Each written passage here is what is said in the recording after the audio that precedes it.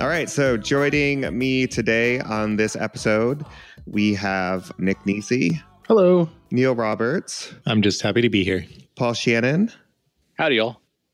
And our very super special guest, Sarah Higley. Hey.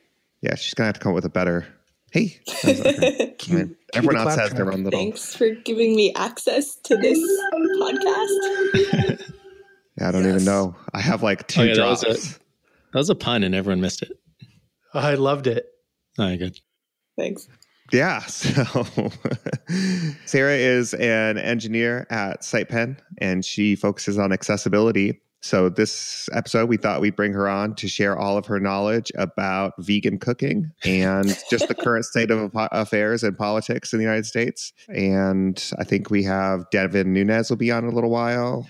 That Nunberg guy, I guess he ran out of CNN spots, so he's going to be on later. So just stick around for that. So Sarah's actually going to talk about accessibility today, and that's what we're going to focus on for this entire episode. This will be the most accessible episode ever because we're going to actually make sure it gets added to Google as well. I think that's accessibility, right? You just make sure it's on both platforms or something. Yeah. Are we doing a text transcript? Did I just make that awkward? It's like, possible. Well, I'll fix that in post. Okay. PRs are accepted for that, Sarah. Okay. Maybe this magical machine that we're using will actually do it for us. That'd be Do you really have an nice. intern? Someone can just type it all in. The Google Cloud Speech API does that. I've never tried it, but I want to. Do they actually provide a way now, though, to upload? Because I looked into that before, and the way you had to do it at the time that I looked into it was you had to go into like a Google Doc and then play your audio as the input on your microphone to dictate to it, and then it would put out the text. So it's kind of like real time. But I guess that's what some people were doing. I think YouTube has it too, don't they? Don't they auto-transcribe or something? They have really good actual transcription tools too. Like when you're typing, it pauses the video as you type, which is kind of cool. That's cool. That's really cool. I like it a lot. Yeah, I was just saying that pretty soon, Adobe is probably going to integrate this stuff into Audition where you just get a sample of someone's speech, then type in stuff and it just records it. So we're just going to stop doing the podcast altogether. We'll just type it all up and it'll be much more concise and it'll sound like we're really here. Or did we already do that? See, who knows? You'll never know. I think Facebook automatically transcribes everything that you say all day, all the time. I mean, I know you can't be doing that for me because there aren't enough audio samples of my voice on the web. Right now. Well, that's not There actually will be. true because segue time. Are you ready? Sarah, you just talked at TSConf, which we did a couple weeks back, which actually, if I get around to the proper ordering of releasing this podcast, it will be the podcast that everyone just listened to before this with our panel with the TypeScript team. So Sarah, I actually do have a lot of your voice recorded. So Oh, no. yeah, I'm going to make you say a lot of fun stuff like accessibility doesn't really matter, Tori. I'm just going to have that loop going. But it does matter. It does. I like to tease, but it really does. And actually, that was your talk at TSConf, wasn't it? About accessibility and escape rooms and fun stuff. Yeah, more or less manipulating people to make things accessible, even if they don't pay attention to it. Manipulating, helping, Yeah, something like that. Helping sounds better. I never manipulate anyone. That's true. And I know this because I was never one to care about this topic. And then suddenly I started caring. And it was really the persuasiveness and not the bribes and manipulation. So I think it's really good. I really appreciated that. So Nick, you were the man of the hour. You actually, so SitePen was the presenting sponsor for TSConf and you were the host of the event. Why don't you tell us a little bit about that, how that went? Oh man, it went so well. I was so happy with the whole conference. I'm so happy that I didn't collapse on stage or have a panic attack or anything. That was great. And it was just so much fun. But I'm not the man of the hour. It was the speakers, including Sarah, that really made the conference what it was. And also the TypeScript team. They were really fun. And as you'll see in the previous episode of this, we actually did a live TalkScript as the closeout of the conference. So that was a lot of fun. Tori, you hosted that as well. And you stole the show, I think, in a lot of ways because you were just hilarious. So, but judge for yourself, audience. Hey, audience, please let us know. I think I got heckled a little. It was fun though, good natured heckling. And if you'd like to continue the heckling, that's iTori on Twitter. It is. It's awesome. Okay, so getting into the accessibility side of things, Sarah, tell everyone about how you got into accessibility, about how you were a blind orphan that started using the internet on a flip phone and how that progressed to now. Did I get the story right? So I interact with the internet in roughly the same way most other developers do, which is to say with my eyes and a mouse or a touchpad or a touch screen and a lot of yelling. I mean, that's interacting with my code more. Yeah. But no, I participated in this hackathon when I was living in Austin, Texas, run by Nobility. And the whole purpose of it was to make an accessible website. And I think I did this with some other designers from the team I worked on at the time. And I think we approached it a little incorrectly in that we made this wonderful, beautiful, fully featured site. And we really worked on content design and stuff like that. But it wasn't the most accessible thing. But we did learn a lot about techniques for accessibility and ways people access the web that I hadn't really thought about that much before. And I think accessibility is one of those things that's really easy to miss, but once you see it away. So after that, I just kind of continued and learned more.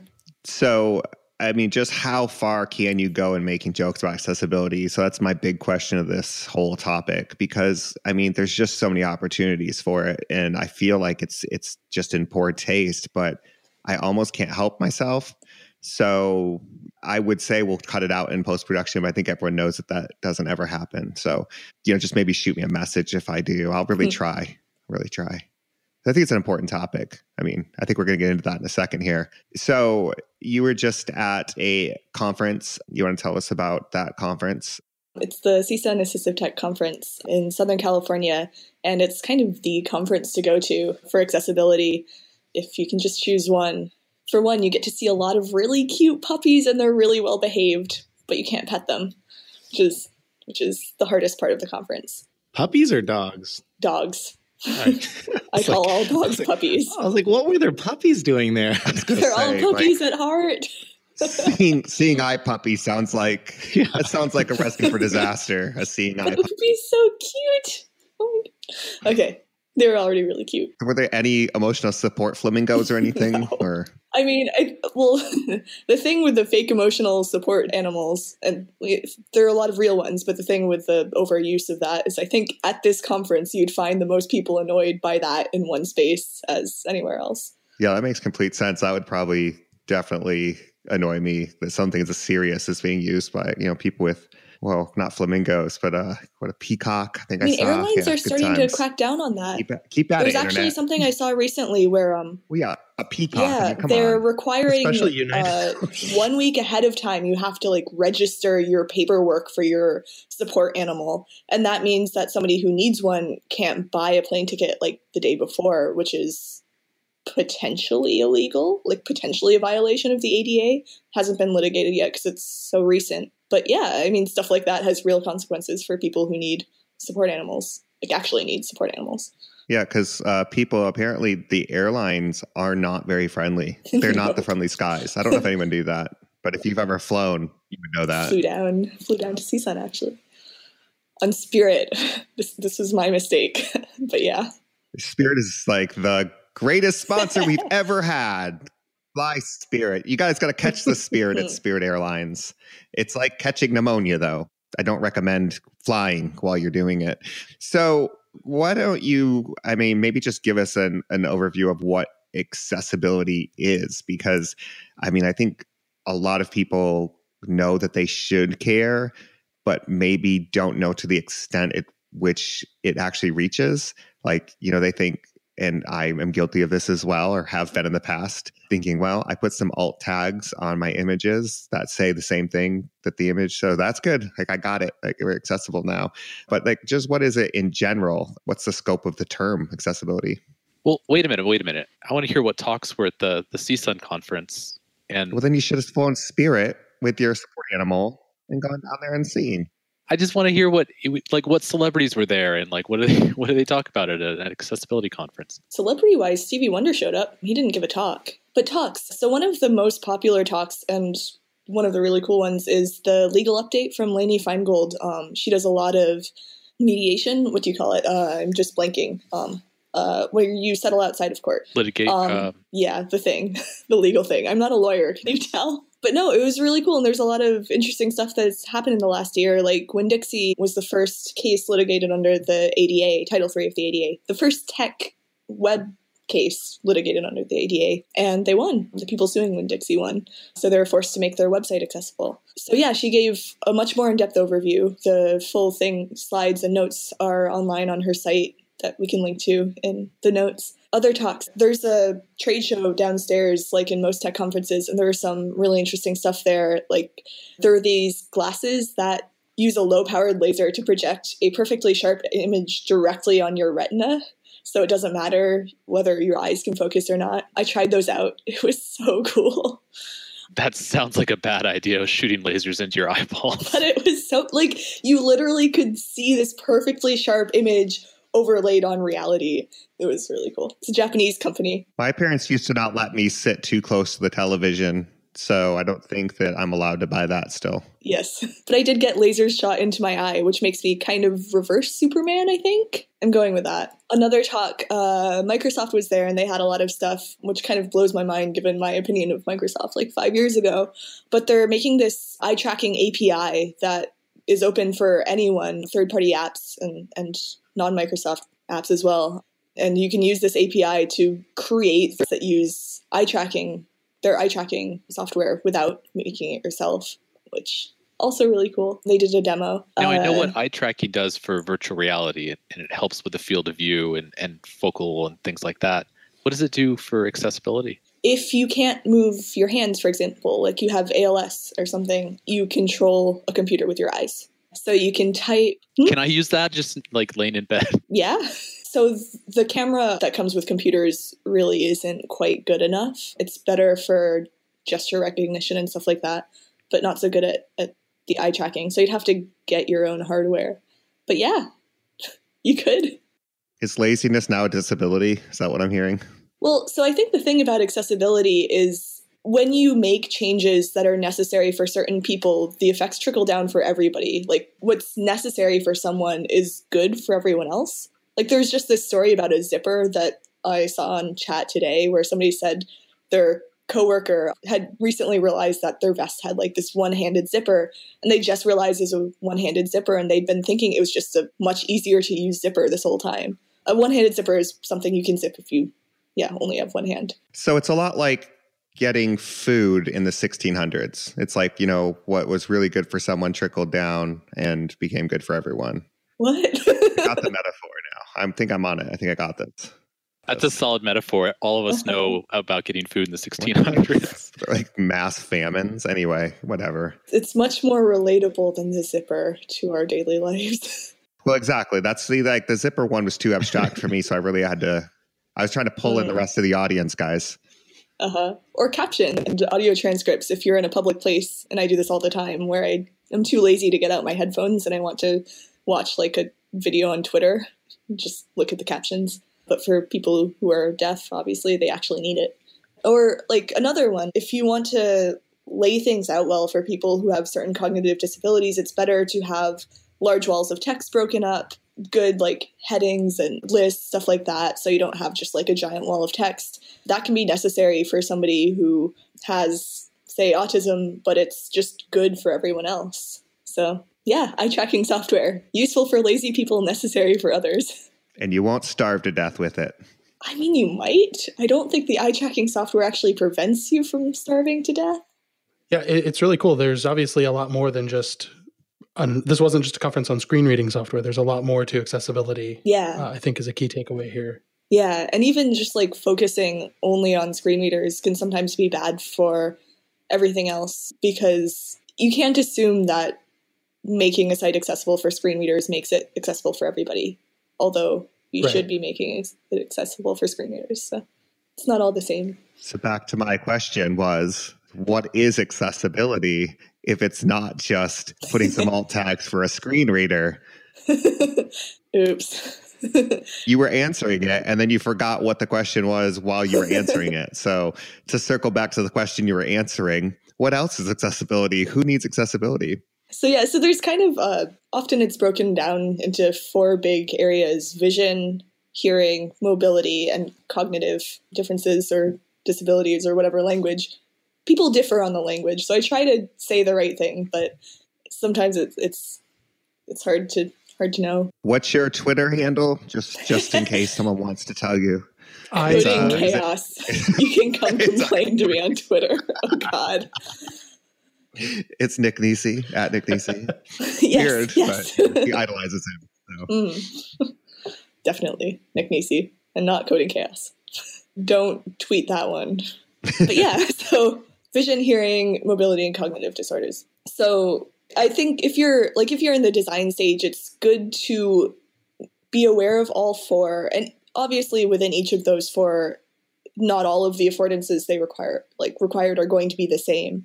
But it's good to at least maybe have a persona that you think about, or have a potential user that you're picturing, at least one from each of the 4 when you're looking at your site. It's hard to reduce accessibility to just that.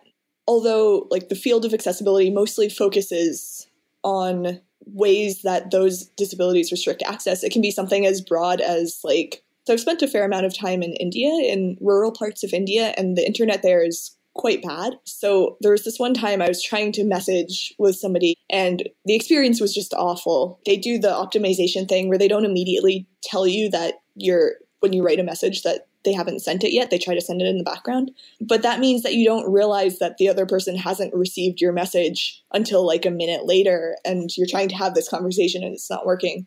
And sometimes they sent the message twice without me even sending the message twice. And there are all these bugs that were there on the slow internet connection that they hadn't noticed because nobody there had tested with it. And it's for me, I could remove myself from that situation and it's not a barrier. But for that disproportionately impacts not only people living in other countries and rural areas, but also people living in the US in rural areas, which tends to be people just trying to message their mom. Yeah, I mean, it's the same thing.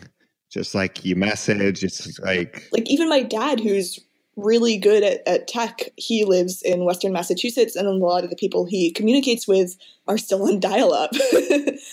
And that's decreasing more, but more people than you would expect use dial-up in this country still. And that's correlated with age, with income level, stuff like that. So even that's part of access. I always joke about having a Kickstarter for something, but can we please get a Kickstarter for all the people who are on dial-up to get them moved over to something else? Because that is crazy. Well, it's not their fault. Sometimes it's just not available in in small towns. Just shoot the internet with lasers at their eyeballs. That is actually a valid thing that I've heard some developers do. They'll have slow connection Thursdays or something where they switch in their Chrome DevTools over to 3G, simulate 3G or slower even, and test that for a day. And it just keeps them honest about not adding too much to their website at any given point to help cut down on that. Also, if you're in certain networks, you can simulate that by using Comcast. This podcast not sponsored by Comcast.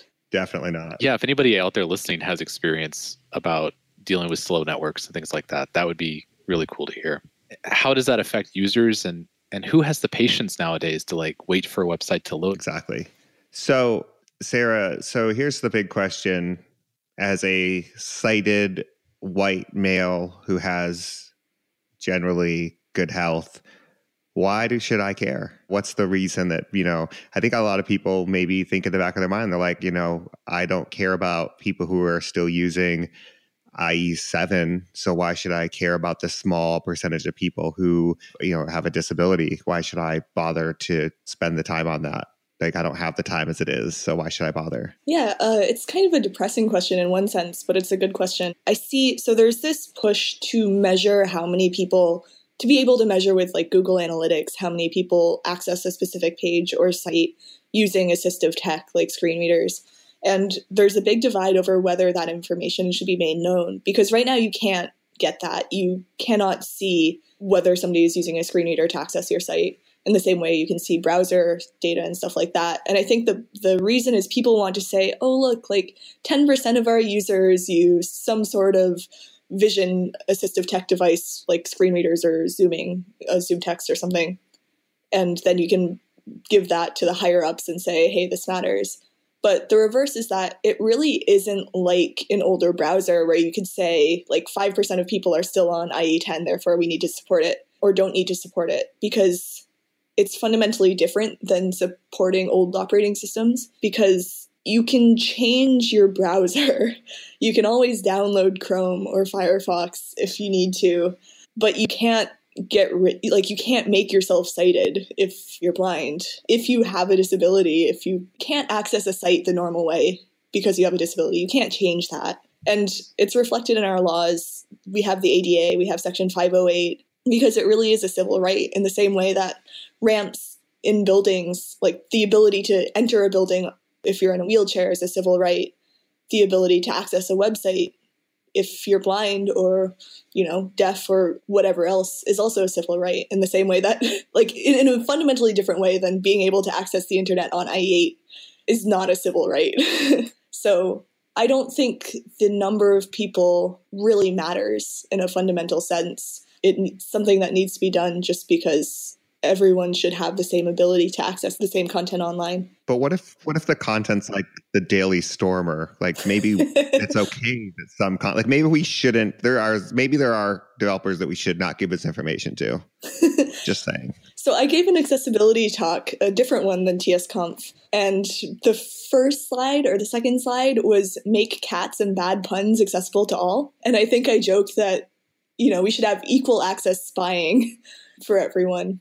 Everyone should be able to have Google know all their information. No, that's true. That's true. But yeah, I mean, there are parts of the web that suck for sure, and I hope that no one is affected to the Daily Stormer, but they should be able to. Well, wait, are all of the people who follow those sites already blind and have mental deficiencies in some way? Aww. This is the part that you edit out. Yeah. Yeah, this is the part I'm going to edit out. I might have gone too far on that. I'm sorry to offend all of the listeners who might. I think the people who would take offense are the people who have cognitive disabilities or differences and are being compared to people who read Daily Stormer. That's not fair. No, that's a really good point. That is absolutely right. I meant intellectually blind and incapable, snowflakes. Not like, okay. And snowflakes. Yeah, see, this is what I said. How far do you go? I meant it one way and I didn't mean it in a derogatory sense. And yet there I am. There we are. Here we are. My apologies. So there's some legal cases that I think you mentioned. You mentioned the one about Winn-Dixie, which, by the way, was also my first job. And they don't treat people without accessibility issues but nicer. They stuck me in a freezer once. I worked in the frozen food, and I don't know, someone locked me in there for a while. It was bad. That sounds terrifying.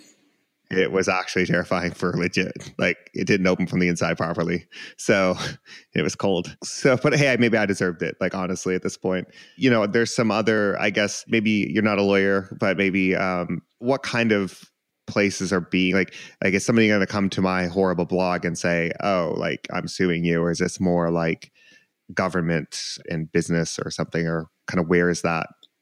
Like, where have you heard about these that have been coming up and being challenged in court? So the one is notable in that it was challenged in court on the Title III of the ADA, not Section 508. So Section 508 explicitly deals with accessibility of IT stuff, like the web, but also computers, software, stuff like that. But it only applies to governments and organizations that receive government funding. So I worked on a project once that had Section 508 applied because it was a state museum, and so it was funded by the state legislature, and therefore Section 508 applied, but it doesn't apply to businesses, like private businesses, anything like that. But the ADA does. However, the ADA does not have language that deals with the internet. The phrase is places of public access, I believe. So that's in the past been interpreted to mean physical spaces, buildings, stuff like that. But Winn-Dixie isn't the first one to invoke the ADA. Other ones have, like Target, but they've been settled out of court. And Winn-Dixie was tried in court in the State Supreme Court of Florida, if I remember right. And yeah, the judge upheld that Title III of the ADA applies to Winn-Dixie's website. That's kind of the legal state of things. There have been other... That's surprising that it happened in Florida. But if it happens in Florida, it can happen anywhere, right? That's where my job at Winn-Dixie was, in Florida. And I'm surprised that anything good came out of that. No offense to everyone in Florida. Sorry. It's a great state. Man. I know. I'm just killing it Yeah, today. our retiree developers are not going to listen anymore. Oh. My one experience with Florida was I flew through there and I had a connection through there and my plane got stopped on the runway because an alligator was crossing it. That makes sense. Yep. That makes sense. What kind of security doesn't catch an alligator going out on the runway? They're crafty. Have you ever seen them put on the hat and the trench coat? Like, it's pretty convincing. Okay, so you've convinced me not to be a horrible person and to actually care. I'm convinced. So now the next question is, so how do you actually do it? Because I don't know how to make things accessible. Like, I honestly have no idea what it even means to be accessible other than the most basic knowledge of, like, I can put some alt tags and a screen reader can tell them what it says. Like, what's the state of the world like now in accessibility? Well, alt tags are a good start. And I think if you really want to do like the very minimum just to get started, I think things like making sure you have a focus outline that's constantly visible, making sure that you have alternative text, whether it's for images or for any visual only medium, and any interactive thing needs to have exposed text. So that could be like an icon button needs to have alternative text that describes it. And that'll get you decently far, but that's only the start. When you have alt text, should it be short if it's something that's the focus of your site or an article, or should we consider writing like a paragraph or something to actually describe the image? I mean, that's where you have to use judgment. If you have an icon button, say, that has a magnifying glass on it, then it should be short. It should say, like, search. But if you have an image that has text in it, God forbid, then you have to write all the text in the alt text. If you have an image where what is in it is integral to understanding its purpose on the page, then you should make sure that the text sufficiently conveys that. Things like charts and graphs are kind of difficult. Either there needs to be an alternative presented, or you need to spend a lot of time figuring out how to make that chart accessible, or provide a text description of what it conveys in sufficient detail that someone who doesn't see it will understand perhaps the same thing, but a comparable thing to somebody who can see it. Yeah, we were talking about SVGs earlier. Yeah. And some complexities with that. SVGs are a little hard. You can focus on... Wait, I should double check that. You can focus on SVGs. You can certainly provide alternative text like labels on SVGs. You can use things like ARIA labeled by. SVGs have text, like the text element thing, and title tags. And those are screen reader accessible in that they'll read text within SVGs and titles within SVGs. There are some quirks, but generally, yeah. And if an SVG is purely presentational, like it's an icon SVG and it's pretty much used as an image, then you can slap role equals image on it and give it the equivalent of an alt, which could be a title tag in ARIA label by pointing to the title tag. Also, a friendly reminder that when you post an image on Twitter, you can add alt text to that image as well. Yeah, there was a thread about that recently. I forget if you still have to go somewhere in your set turn on that thing. I'm not sure. Look it up, listeners. Can I tell a kind of embarrassing story related to something you were saying before? Please. One of my first pull requests to, I think it was DojoX, was to remove the focus outline completely for DojoX Mobile because I was dumb and did not realize what I was potentially trying to do. I've done that before. So that's embarrassing. It's so ugly that it's hard to get mad at you about it. Yeah. It's a really good point. It's so ugly. I don't know if I should say this. Maybe Tori can edit it out later, but He's not going to edit it. we had I literally don't plan on editing this at all. So we're using this new software, so Tori doesn't edit it all. Okay. Well, should I say this? Yes. Okay. We had someone request. I added some focus styles to an app, and one of the QA feedback things was please take them out.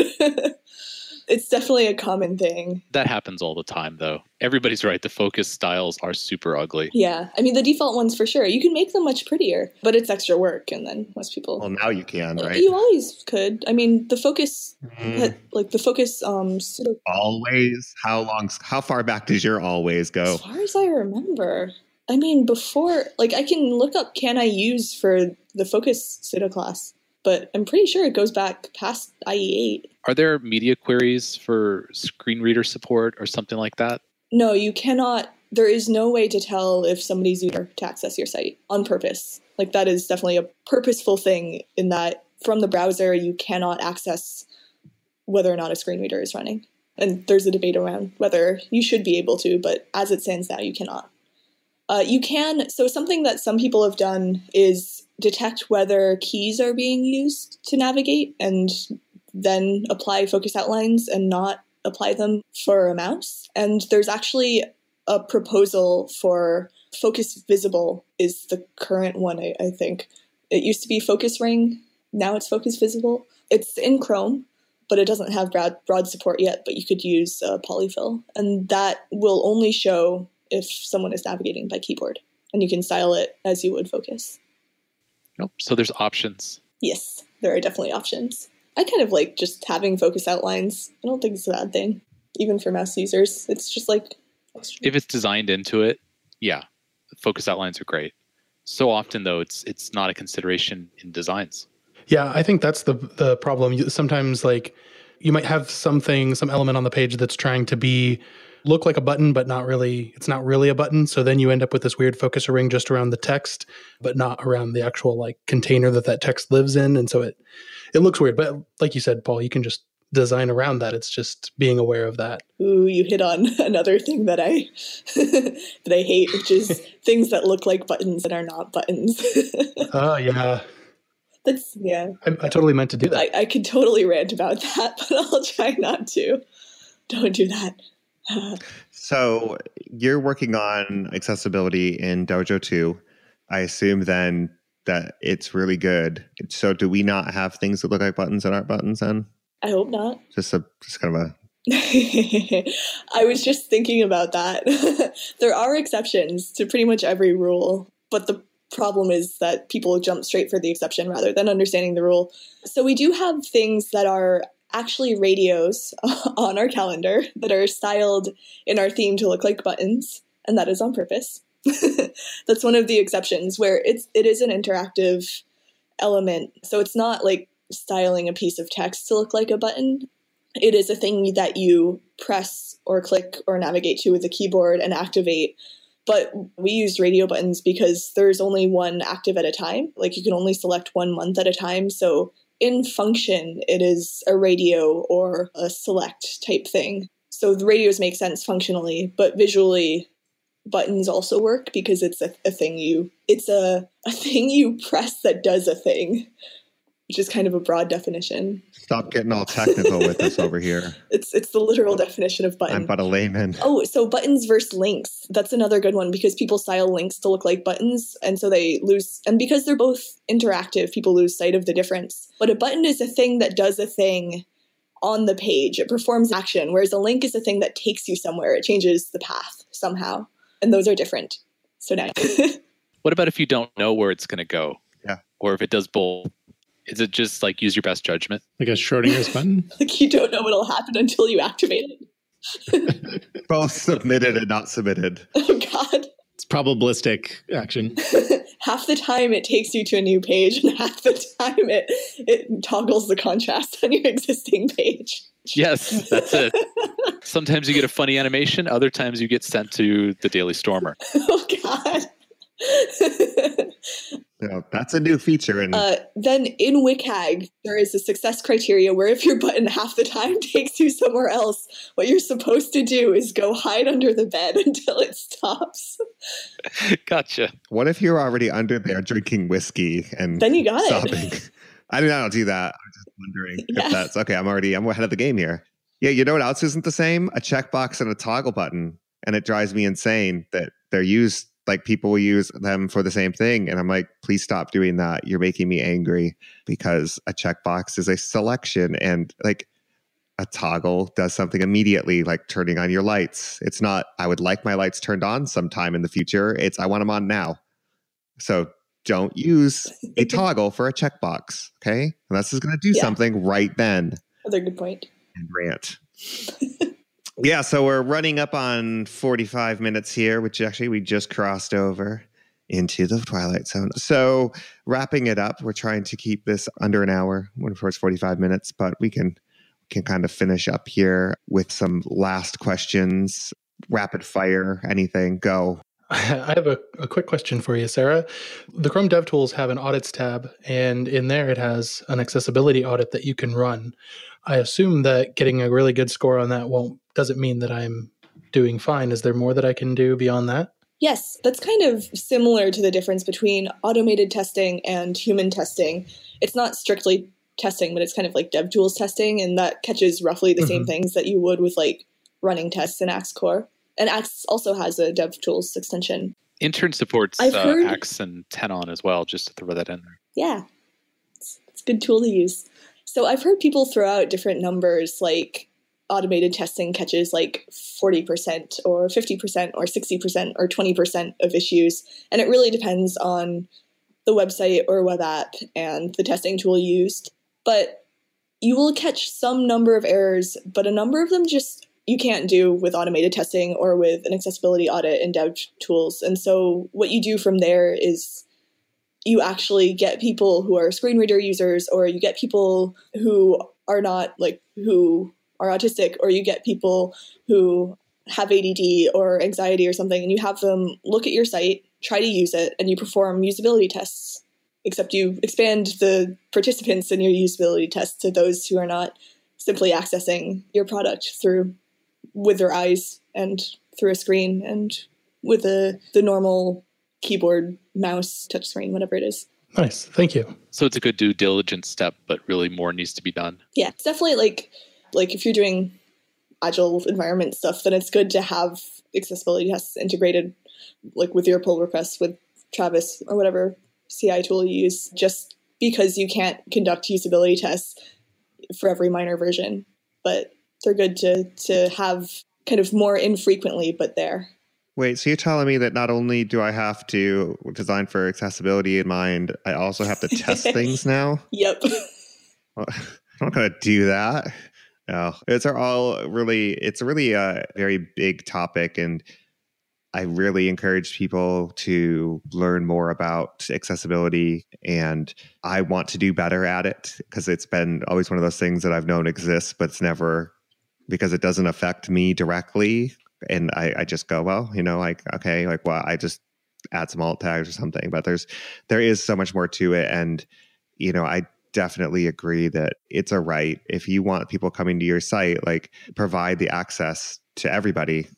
Don't just, you wouldn't portion it off to, like the Daily Stormer would to, only one group of people. So, I think that it's a worthwhile endeavor. And, if we just build this in, really the argument can't be, well, it's too difficult, I don't have the time, because I don't know if anyone's noticed, but web development, even simple stuff, has gotten much more difficult over the last few years with all of the tools that we have. We just keep building bigger and bigger tool chains, and you keep having to learn more and more new things as the languages evolve and the browsers evolve and the devices evolve. So we can't let that be our thing. Oh, I just don't have the time for that. Or, it's not an excuse anymore. We really need to do better at that. We're redoing the SitePen site very soon, and Dojo 2's new site, which is going to be up soon. And those are big focuses where I want to do thorough accessibility and not just kind of go, well, I guess it works for enough and pushing it up. That, I think I encourage everyone to learn more about this. Any final thoughts, everyone? Actually, I gave everyone else already a chance of final thoughts. Maybe just Sarah, any final words here? Sure, kind of along the lines of everyone should at least dip a toe in the accessibility waters. Some good places to start is Rob Dodson on the Google Chrome team has a set of videos called Alley Casts, A11Y Casts on YouTube. A11Y is the common abbreviation for accessibility because there are 11 letters between A and Y. So if you search things with A11Y, you'll get it. Also, Hayden Pickering has a website called Inclusive Components, where he discusses different patterns for things like data tables or select dropdowns or menus in depth. And he really gives a good overview of everything you need to think about for different patterns, and he updates them constantly. So it's a good resource. And there's a ton of articles, and I think we'll link to some below. But those are a couple good places to start. reading and listening and watching with captions. Awesome. Well, thank you so much for joining us. And you're welcome back anytime. All you have to do is ask or just show up to the link that we put into the podcast room. And then we won't really tell you can't be there. So, just lurk. Absolutely. Well, I mean, just the fact that you even wrote some show notes in, and I didn't have to remind you, I think that just gets you automatically in. So, I mean, it's a really low bar here. Yes. I mean, I'm here. I try my best to ruin it every episode. So, still going strong on that streak, guys. Oh, I had a pun too. You asked for puns at the beginning and I didn't actually say it. I was going to say that joking on podcasts isn't my area of expertise. Oh, man. Maybe that should be blocked on the internet, though. Think about that. Now that I hear it, I'm like, I don't know. That was pretty good, though. All right. So thanks, everyone, for listening. Thank you. Goes out again to SitePen for putting on this podcast and giving us the time to do it. And you can check us out at sitepen.com and at SitePen on Twitter. And yeah, we look forward to doing more accessible stuff. I don't know where I was going to go with that accessibility thing. I had a pun and I lost it. Whatever. Puns are bad. Just kidding. They're the greatest. All right. Thank you guys so much for listening. Thanks for joining us. Thanks. Bye, everyone.